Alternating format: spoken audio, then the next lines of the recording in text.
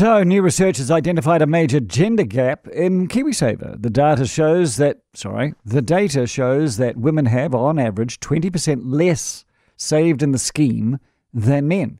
And the research was done on behalf of the Retirement Commission. Retirement Commission Director of Policy, Dr. Susie Morrissey, is with me. Hello, Susie. Good evening. Well, what's behind this? The gender savings gap, well, there's a few reasons that we can imagine. KiwiSaver is very much a reflection of the labour market, as most of us contribute a percentage of our salary or wages. So things like the gender pay gap will come into play here, and for some women, the ethnic pay gap. We've also got the time out that many women will take for care responsibilities, and then the high rates of part-time work. So the combination of all those factors mean that, women will have lower KiwiSaver balances than men on average.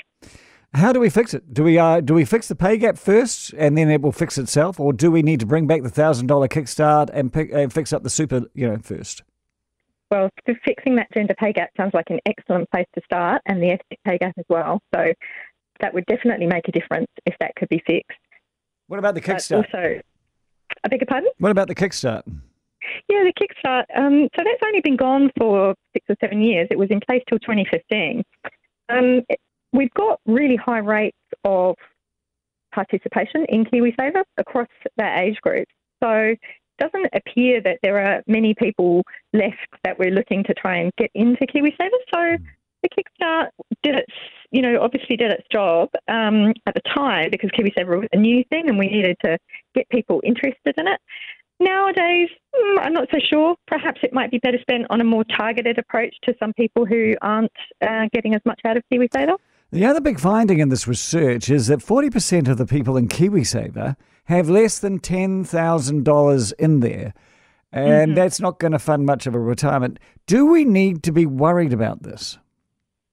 Yeah, I guess the big thing to remember is that KiwiSaver is only 14 years old. It'll turn 15 this year.